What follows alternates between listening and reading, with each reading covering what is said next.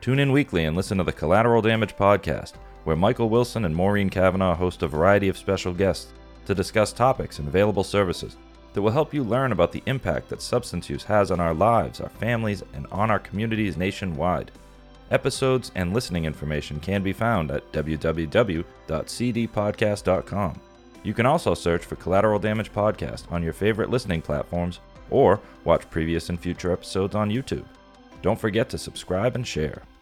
We'd like to thank Sunrise Detox for sponsoring this episode of Collateral Damage. Perfect. All right, welcome everybody to another episode of Collateral Damage. My name is Mike Wilson. I'm here with my amazing co-host, Maureen Cavanaugh. Yes, this is Maureen.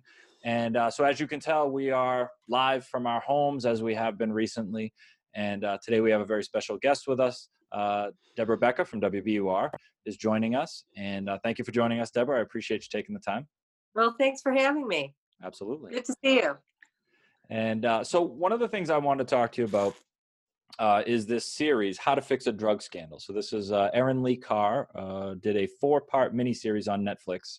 And, you know, I watched this show primarily because it had to do with me. I was one of the people that was affected by this. And so I was really interested in seeing how it went down. And this was a great documentary. And I think it was well done. And I think they gave me a lot of information about what happened and why it happened, and even some things that I wasn't aware of, even after watching the news when it was happening. And I noticed that you were on this particular series. And I guess my first question to you is, how were you invited into that? And what were you going through at the time that led them to reach out to you? Yeah. Well, WBUR had done a lot of coverage of the drug lab scandals. Primarily what we focused on to start was the scandal involving Annie Dookhan. And she was the state chemist who worked at the Boston drug lab, the Hinton drug lab, and she was convicted on charges of falsifying drug evidence. She was basically saying that substances were testing as illegal substances when she wasn't testing them, and a lot of other things. And this happened back in 2012, and we had followed that. And then right after she was in trouble, and she was getting in trouble for this, there was another drug lab scandal involving another chemist out at the Amherst lab. And at the time, that case was described, the Amherst case was described as only involving a small amount of drug samples that were compromised by a bad chemist. Mm-hmm. So we followed that not as closely as the Annie Dookhan story, but we created this whole website called Bad Chemistry. We put all the legal documents up there. We did our own analysis of Annie Dookhan's testing to show some of the problems, and we followed it very closely. So 6 years later, I get an email from Erin Lee Carr's folks who say, we're doing this documentary about the drug lab scandals in Massachusetts, and could we talk with you about it because you did a lot of extensive reporting on it. So that was how they got in touch. And and they came, they set up a studio in Newton, and they asked me to meet them there, and we talked about it for a couple of hours, and it was used in the documentary. And, before the show, we were talking, and I think, there was about a 6-month gap between when Annie Dookhan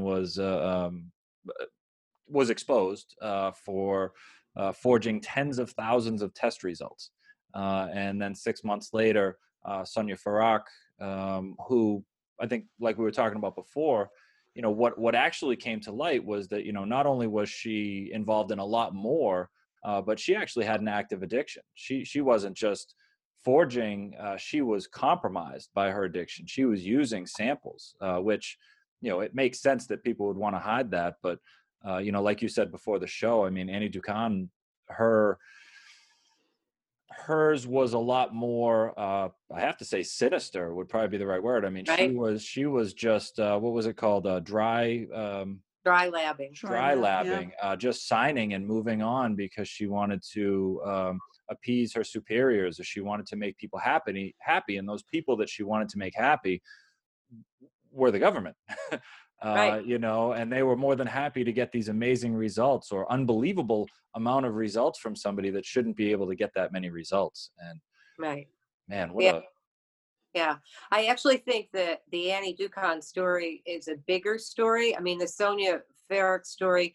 She was, she started using the drug samples in the lab, and it was obviously hugely problematic, and it was a mess Mhm. to determine which samples was she using the samples that were supposed to be evidence. Was she Yeah. using what are called the standards in the lab, where this is sort of the pure substance, and you're supposed to test the substances off the street against those to see if Mhm. they're the actual substances. So she was getting the real thing. And hers was very problematic because she was manipulating the system because of her addiction. Mhm. In Annie Ducon's case, I think she was manipulating the system to be the most productive person in the lab, and her Mhm. superiors really looked the other way Mhm. because she was getting such good results and processing tests so quickly. So I think, to me anyway, the Annie Ducon case is more of an indictment of our criminal justice system that would look the other way, because this is evidence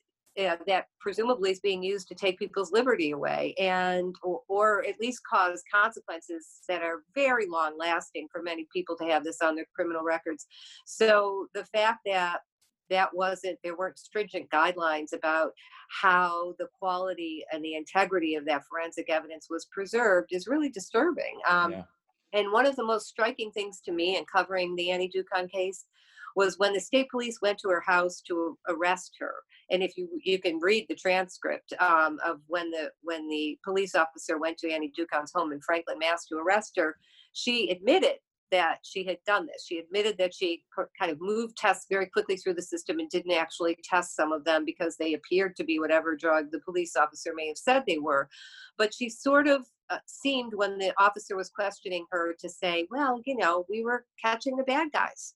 And so this is what we do. And I think she didn't expect to be in as much trouble Yeah. as she was in. So it was a huge problem. I mean, that is definitely an indictment of the system that she works for, and how people may view this is that, well, they're criminals anyway. They must be guilty. You know what I mean? And instead of the Exactly. due process of actually testing the evidence, I mentioned earlier that some of my cases were actually taken off. I'm a person in recovery, and I had quite an experience with the law. And there were a few cases. One of them was I was using cocaine. And one of the cases I was cooking the cocaine in my car, and I fell asleep in my car, and I was awoken by the ambulance. They knocked on the door. Somebody thought I was dead. And, as a result, the police, found the stuff that was in my car. It was the end of what I had been using. And so I had, a little less than a gram of cocaine, but I had a bottle full of baking soda that I was using to cook the cocaine with. And it all got bundled together, and I ended up getting charged with a larger amount of cocaine, which ultimately became a felony and distribution charges. And I tried to fight it, and my public defender recommended a guilty plea to reduce it to a misdemeanor.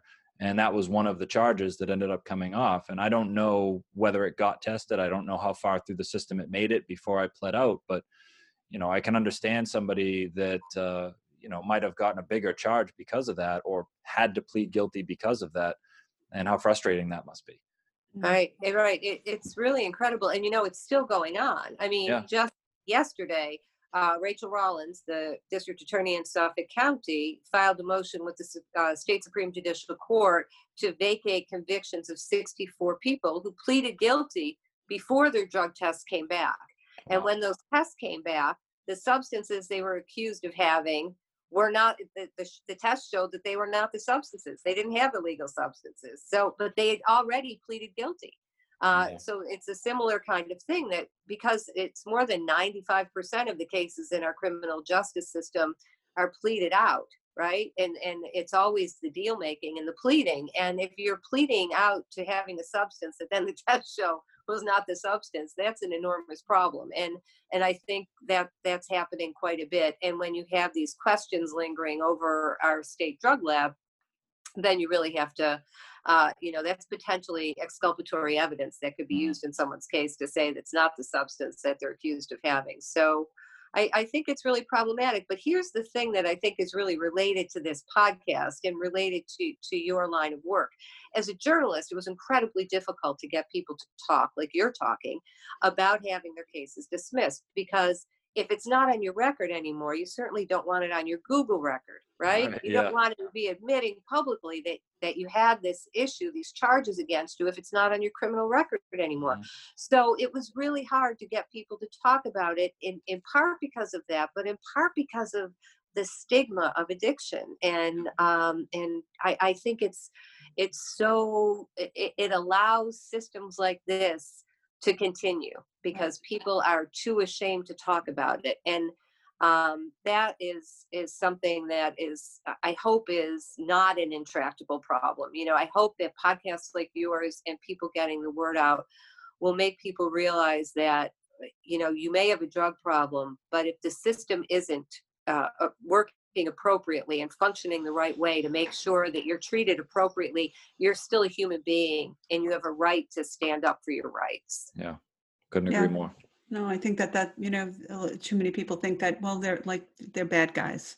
Mhm. So they don't really deserve the same standard of the law that we would expect for somebody who wasn't addicted to drugs. Exactly. Yeah, and I Exactly. mean the thing that bothered really, I mean there was a lot of things that bothered me about that whole case and the documentary was that it was impossible for a very long time for her to be able to be producing that much work. She was producing 4 times the amount of work that anybody else in the lab was, and it was obvious that it wasn't humanly possible to be able to do that, and it took them that long to figure out that she was doing something wrong. It almost felt like they were in on it. You know what I mean? Right. Like who cares? It doesn't matter. These people are not that important. They're, drug addicts, and let's not worry about it. Let's just keep pumping these out. And I found that really disturbing. Well, I mean, it was obvious, but if you're aware of it and you investigate it, then you have to do something about it. And if you're getting results, why would you stop it? Right. And I think that might have been the mentality that a lot of people were dealing with. I feel like as a person in recovery, the deck is already kind of stacked against us as we go through this. You know what I mean? There's definitely a stigma. There are a lot of, um, you know, uh, uh, criminal charges that come with being an addict or an alcoholic. I mean, whether it's possession, sale, shoplifting, whatever you're doing to survive your active addiction, a lot of times it leads to these cases. And I mean, it's already stacked against us as it is that, we come out with these, charges, and it makes it hard to get a job. It makes it hard for people to believe that we're going to change or capable of change. And then, to have the same system that's supposed to be helping you or rehabilitating you or helping you move forward in your life, adding charges. It's insane. Right. And it was hard to watch. Like I said, I didn't realize how many people were affected by it. I was the only. I mean, I didn't realize the depth. How many people were impacted and how much the city of Boston was debating whether or not they were going to vacate these charges, and all the effort they put in to try not to vacate the charges and try to retry them, and all this other stuff. And I mean, it was deep, to see how far they were willing to go to back this incredibly illegal behavior that was done by one of their people. And I think whether they were bad or not, whether these people were like, one of the elements that I saw in there was concern that they were going to be letting out a bunch of killers, drug dealers that were going to go around, and as a direct result of these vacated cases, they were going to go out and start shooting people and killing each other. But what they in fact were letting out was a lot of addicts who were selling drugs, or who were caught up in that went home and just tried to be, with their families again. And I saw even some of them were released and then told to come back to jail after they had been released, which was terrible. And imagine being the lawyers that then have to communicate. I believe it was Luke Ryan, having to communicate to one of his defendants or one of his clients that, I know that you've been out, but now you have to go back to jail. You have to say goodbye to your family and go back to jail. Right. And because they were trying so hard to not give in and let these people go. It was, Right. Right. It was incredible. It's incredible to think that none of this would have been cleared from anybody's record or even taken care of if it hadn't been for years of litigation Yeah. and filings with the state Supreme Judicial Court. I mean, to me, that is just so incredibly disturbing that the folks in the criminal justice system didn't say, oops, there's a wrong. We need to correct this. That never would have happened unless it was I can't even tell you how many motions, how many cases with the American Civil Liberties Union and the Committee for Public Counsel Services in Massachusetts, the State Public Defender Agency, filing lawsuit after lawsuit to get these cases dismissed, to say that the integrity of our forensic testing is completely flawed and you cannot base these criminal cases on this evidence. And, without those lawsuits, none of it would have happened. That would still be on your record. Well, weren't there folks that, were testifying? And I think this was acknowledged as the second more devious layer of this, was the kind of the cover up of everybody trying to cover up the significance of the Farak portion of the case. Right. And, that there was evidence that was not being released to the attorneys. There were lies told to circuit court judges. There was blocked attempts to view the evidence. Right. There were a ton of different things that were being done, not just by Annie Dookhan or anyone else, but there was testimony like, well, we're not giving the evidence. Do you think you were wrong? No, and like, what happened to those people? And those two. That was two assistant attorneys general who were found by a judge to have, as he put it, to have committed fraud on the court, which is very strong language for a judge to use against prosecutors, right? And the judge said, you committed fraud here. You did not allow this exculpatory evidence to be reviewed. And the attorney you mentioned, Luke Ryan, was dogged in his pursuit of finding more evidence about Sonia Farrick's misuse of the drugs in the Amherst lab. Mm-hmm. So he eventually got the box of evidence, which the documentary explains. And in that evidence, he found Sonia Farrick's records of her drug use, which showed that it wasn't just a very short time and just a little bit of messing with the drug samples. It actually went on for years. Yeah. And so with that, he went forward, and it was eventually determined that thousands of cases that were tested by Sonia Farrick then had to be deemed as compromised, and those cases had to be dismissed as well. But again, it took a dogged attorney and a lot of litigation to get to that point. And those two assistant attorneys general, at least one of them is still working as an attorney for the government. And I believe that, I don't know what's happening, but I know that their cases for their disbarment were scheduled this month. And because of what's happening with courts now in this pandemic, I'm not sure what's happening in terms of those disbarment proceedings because of the drug lab scandals. But those were scheduled to happen now in 2020, 7 years after the fact. And I have to wonder what would happen if I committed fraud in court. It wouldn't take 7 years, that's for sure. I have to believe that there would have been a faster proceeding, and that I would definitely be facing significant charges if I was to commit the level of fraud that was committed within this case. And to me, that's probably the most disturbing thing. I mean, when I watched this, was that the accountability was so low, simply because of the positions held and saving face. And I think that was probably the hardest thing for me to swallow through that, is that, I am not a public official. I don't have any sway. And if I had to face any of what they had to face, I would still be in jail right now, for these things. And it's astounding. I mean, but it also seems like there was no system of checks and balances in either of the labs. Has that changed at all? Well, the Hinton lab where Annie Dookhan worked, and by the way, Sonia Farrick worked there for a brief time before she went to Amherst. In that lab, that lab no longer does drug evidence testing, and it was taken over by the state police. The state police it all came to light at the same time as the state police were taking over that lab, and now they do the testing, and they've accredited the lab.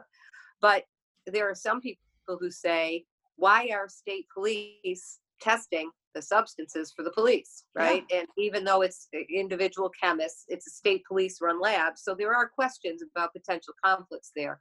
But it's not uncommon for a lab to be run by a law enforcement agency like that. So, as far as we know, we haven't heard of any problems. And certainly after this, you would expect that there would be better oversight. There's been promised better oversight. There are procedures that are supposed to be followed, and presumably they are being followed. But well, now the name of our podcast is Collateral Damage, which means that a lot of our topics, although specific, what we like to discuss is the impact that that's had on the community, the families, police, schools, all those other things that we look at that, oftentimes we forget are also impacted like this by this. I mean, I talk about my own recovery and my own addiction, how I was impacted, or how the people who were in jail were impacted. But, I think that these, the families, the money spent by the state to try to cover it up. I mean, there was a significant impact from all of this. And, I think one of them, Maureen, you were highlighting this, and maybe you want to take over on this question is, what happened to these folks, when they were discharged or when they were let out, or, as a direct result of being slighted by the courts? What types of relapse rate have we seen? I think you wanted to talk about this, right, Maureen? What was Yeah, no, I'm just even, and now in general, we've had a lot of, there were a lot of people released because of that, but I know we've probably had about 100, how many, 900? How many people were released? I don't know what it is right now, but I know it was quite a few people that were released due to COVID. Yeah, that's And, right. Sorry. No, go ahead.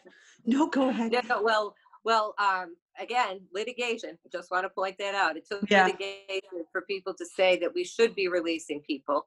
And the state Supreme Judicial Court is appointed a special master to require all correctional facilities in the state to submit weekly reports on the number of people who are tested in correctional settings and the number of people released.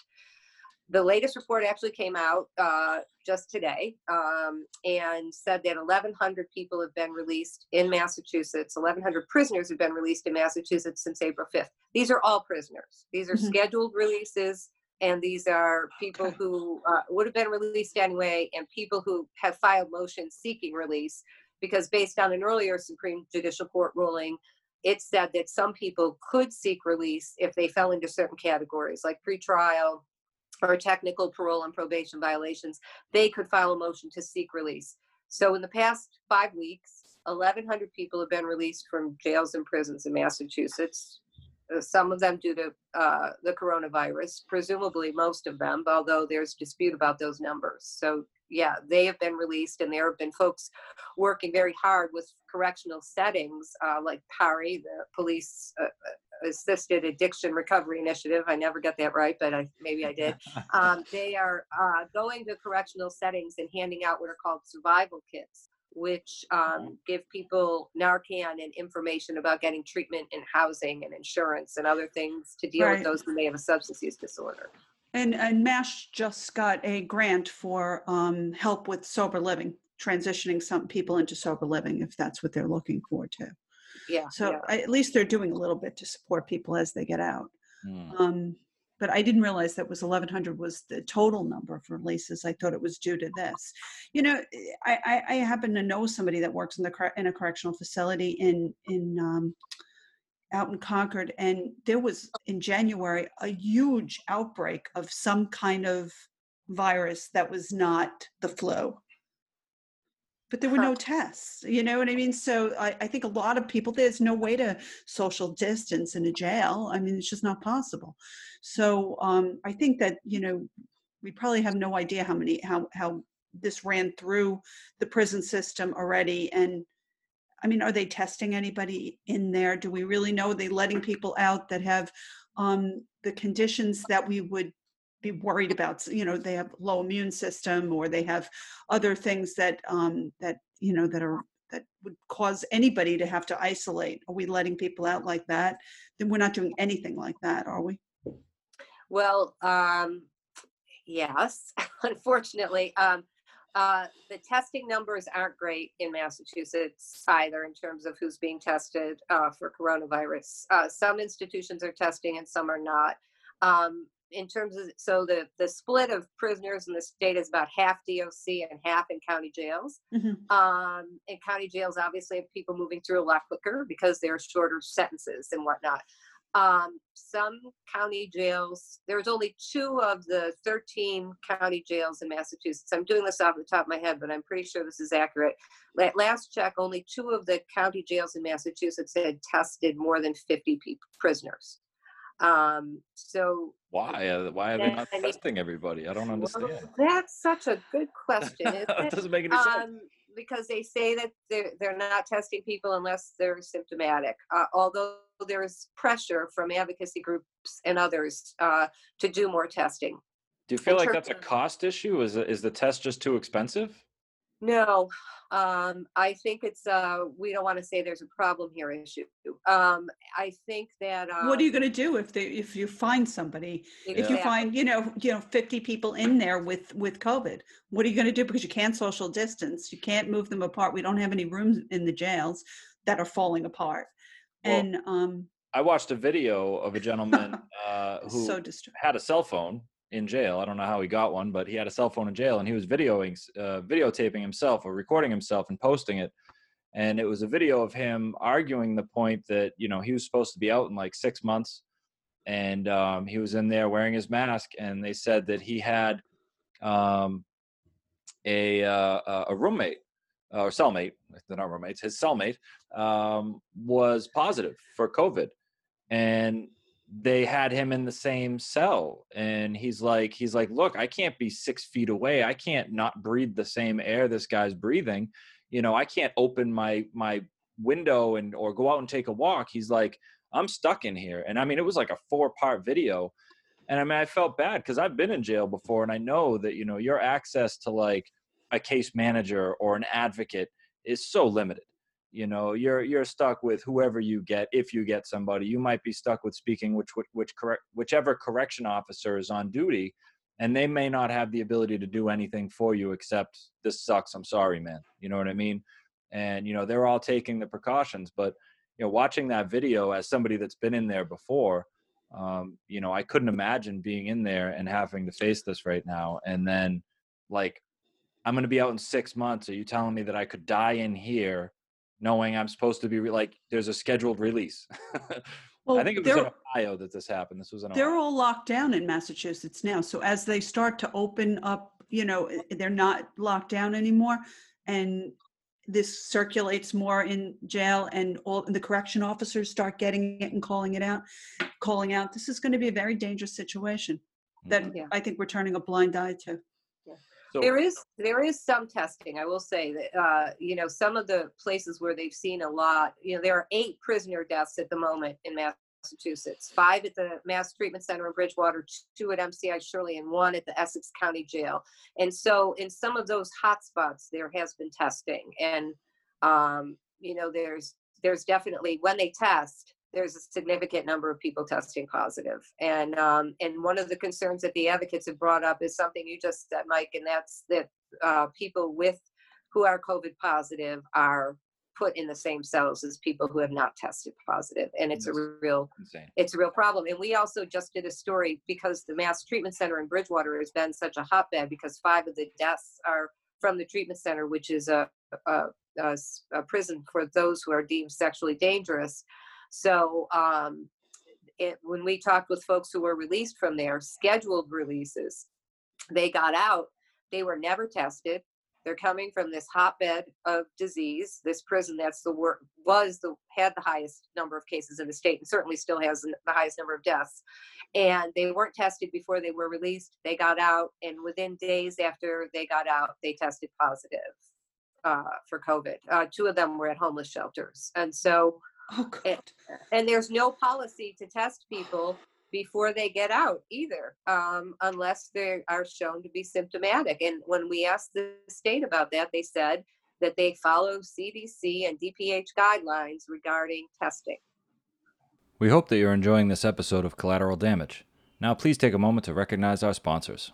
I hit rock bottom so hard that I bounced twice. My disease had me battered, beaten, and broken.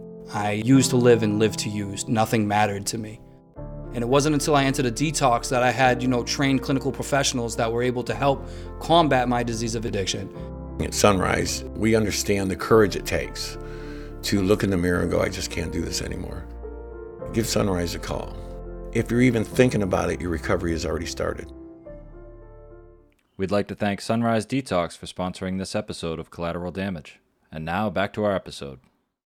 So you guys over at WBUR, you've been, I mean, it's all COVID. I mean, I assume that most of the stories right now are the next opening, the next rules and regulations, following Governor Baker's discussions around the next steps. And I believe there's a 4-phase opening plan right now. Is that correct?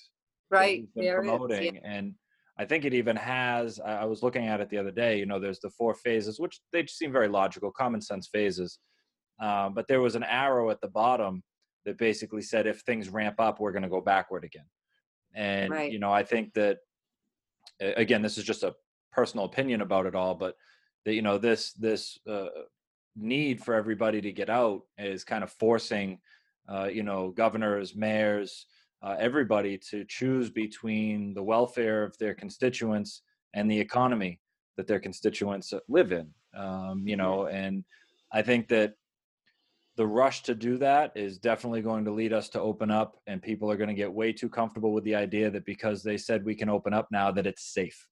And that's going to cause another rise of contagion and testing and stuff like that, and then probably will push us back. So I'm glad to see that the plan has that in it, and that they're comfortable taking steps backward if they have to. And you know, I can't imagine what kind of coverage you guys have had and the stories that you've had to cover. But Yeah, the news is like a fire hose. It just never stops. It's just like constant, covering a lot of obviously I cover a lot of the criminal justice stuff. So the jails and the prisons and all the litigation, there are several lawsuits about that, but just sort of all the health issues, and looking at the state hospitals where we have people who, very compromised, vulnerable populations in some of our state hospitals, like the Shattuck or Tewksbury State Hospital, and what's happening in those places. So I've done a lot of coverage of that, and it's been nonstop. Have you had any insight about MATC or MASAC, which are the Section 35 Right. civil commitment holding facilities? Have you heard anything about how they're handling it, or has that come up in any of your stories? Yeah, there is a lawsuit regarding expanding the number of people who could seek release because of the coronavirus to include those who are civilly committed to addiction treatment, committed under Section 35. Because it's correctional, but that only applies to the correctional facilities, which would be, MASAC at Plymouth. Yep. And the Hampton County facility that's run in Western Mass, and the Hampton County Jail, because those are the only 2 places right now that are taking Section 35 men. They're not allowed to civilly commit women in correctional facilities because the state was sued over that. But yeah, they used to go to Framingham, correct? And now they have WOTC? Yeah, and now they go to Taunton State Hospital. Okay. As well. But in terms of what I know in terms of DPH numbers is that Section 35 numbers are down by more than 50%. And MASAC, they're not, or MASAC, I'm never sure how to pronounce it correctly. They are way down, but they're not doing much testing there at all. So I think people are reluctant to civilly commit people to addiction treatment because of the, impossibility of social distancing in these settings right now. And inpatient treatment is also said to be down a lot. But the good news is that outpatient, even telehealth, according to many providers, is way up. In some cases, more than doubled.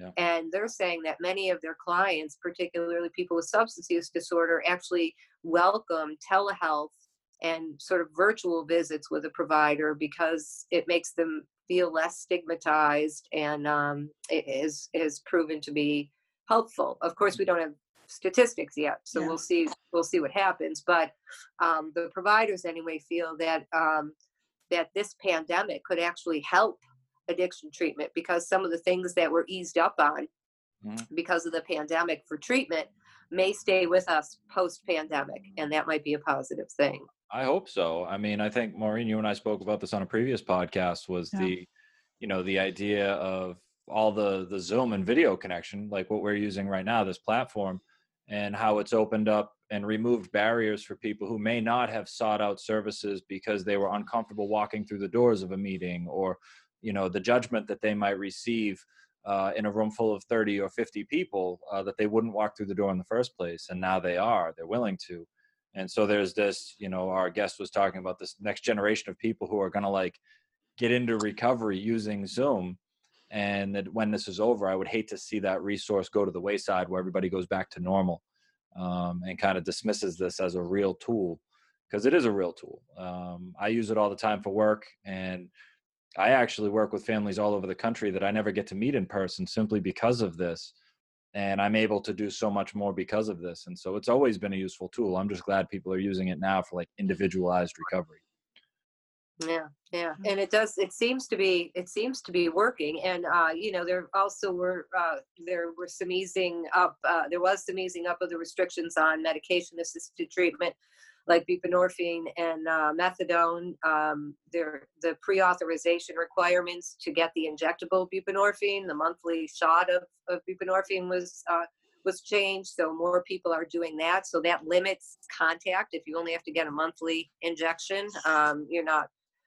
So I think it eases people's worries about the coronavirus to be able to get medication if that's the route that they choose. So there have been some positive things. We don't have current overdose numbers, and all the providers admit that there are people who are definitely falling through the cracks. Yeah. And sort of social distancing and harm reduction are sort of conflicting ideas, right? Because if you're going to tell someone to use harm reduction techniques and make sure they're with someone or things like that, you can't really social distance and do that at the same time. So there are some concerns about long-term effects and what we may realize has happened, treating an epidemic within a pandemic. Did the epidemic of addiction sort of get short shrift? I don't think we know that yet. But I think that there certainly have been pockets of reports of overdoses that people are concerned about and monitoring. But at the same time, there are folks who say that there's been a lot of positive movement in terms of people being able to access treatment. So we'll see. Yeah. Yeah, I think, I work with families, and I see that, there's definitely a reluctance to have people committed, for their drug use. I think there's a reluctance to have people placed. My job, I like to call it seasonal. And in that sense that I work with families who are trying to intervene on their loved ones, so on and so forth. And so there's a season to it.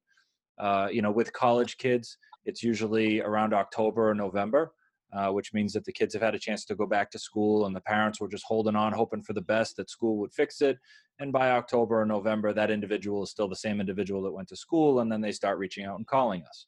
Or it might be around the holidays, end of November, December, Christmas, or Christmas vacation, when the parents or family members have been holding on, hoping for the best, and then they see their loved one at a holiday, and they're like, oh my God, we have to do something. And so there's kind of a season to when families call. And the reason I'm bringing that up is I think that families right now and individuals right now are doing the same thing. They're just kind of hunkering down, and they're reluctant to take action. They're not pressing the issue. They're not reaching out for treatment. They're just kind of surviving this like we all are.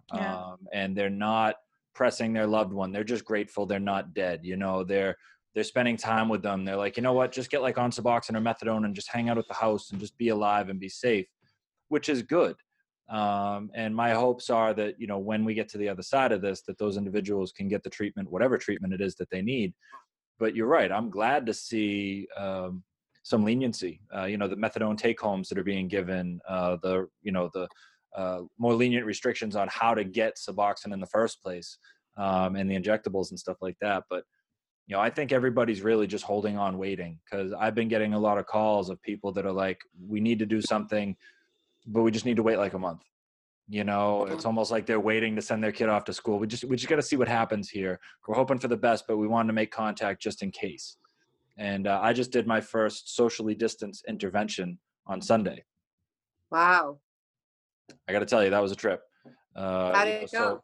Oh, it went great. I mean, he should be going into treatment in about an hour and a half tonight. And, but it was unique because we built it up. We spent a couple weeks preparing because we weren't quite sure what was happening. There was so much uncertainty around the timeline that obviously it would have been preferable for us to do what we normally do, which is get a whole bunch of people together, hug and love and sit really close and talk about important things and look each other in the eyes. But instead, when the time came, it was, masks, gloves, outside in the yard, 6 feet apart in lawn chairs. Whoever's talking, one person gets to take their mask off, and then when they're done, put them like it was weird, but it was also, we were able to make it work. And I think that's what people need to hear is that, regardless of what's happening here, people are still struggling with addiction, and whether or not we can do it the old way or we have to do it a new way, they still need help.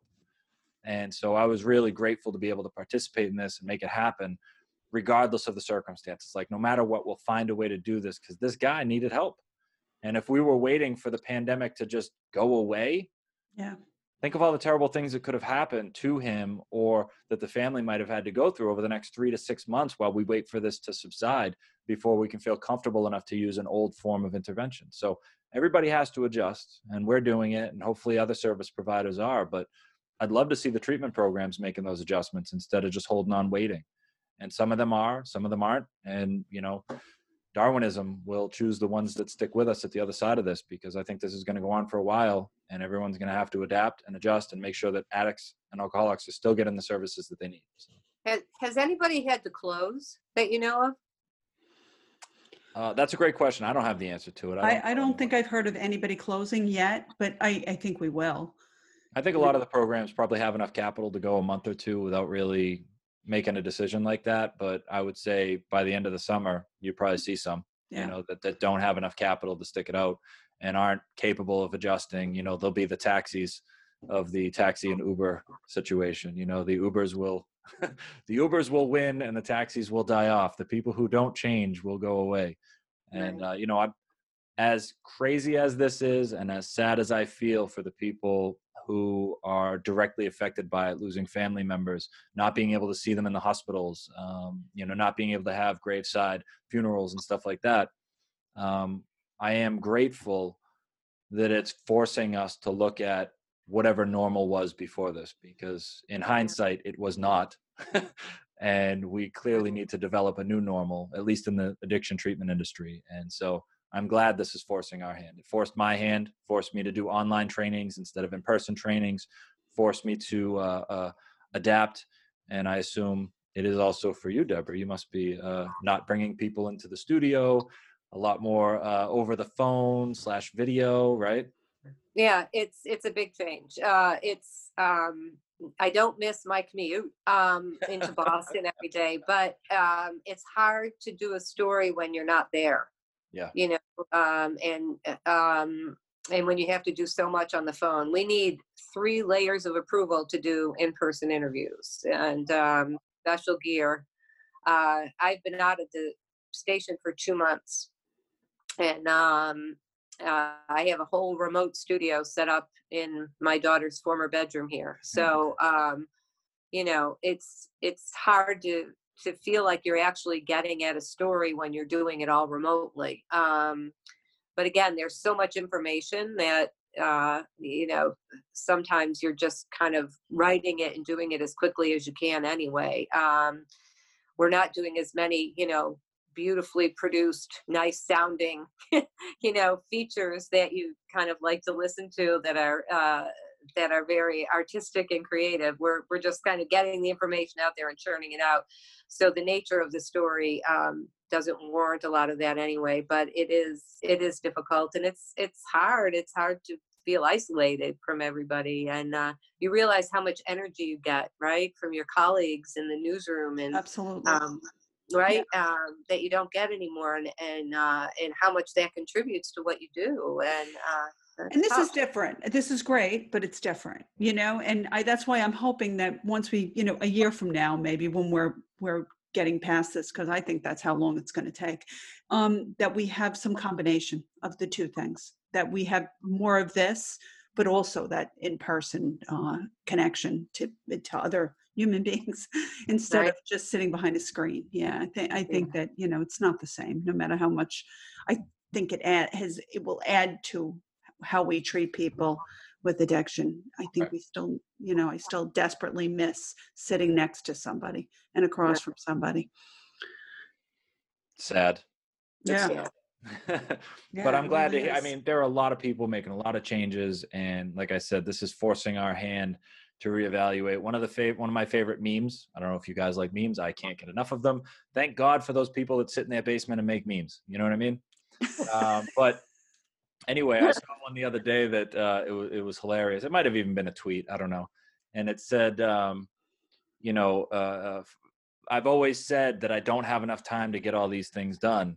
And it turns out that wasn't the issue. I just wasn't motivated. And I think people are figuring that out. Another one of my favorite ones is we're actually finding out which meetings could have just been an email. I like that. But there is a sort of like, this is forcing our hand. It's like the pressure on coal, like something's going to come out of this. And I think a lot of diamonds have come out of this. A lot of really good tools and a lot of compassionate people. Online family support groups are thriving. Online recovery meetings, people are participating that have never participated before. There's a sense of connection, even though we can't do it in person. We're utilizing social media to do a thing other than what we were doing before. It's now becoming a more useful tool to stay connected rather than just where we post cat videos and, gripe at each other. So Right. I'm grateful for all that. Yeah, definitely. I'm grateful for having you on, Deborah, but I do know that Maureen has a special question that she likes to ask all of our guests, and you're no different. She's going to ask a question. So, Maureen, do you want to give her the business? Now, you sure you're ready for this? No, it's not that big of a question.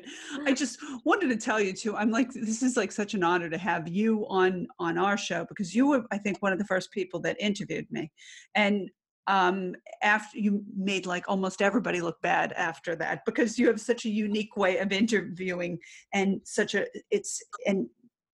it makes the person feel so at ease. And I wish I could replicate it, but there's no way that that's ever going to happen.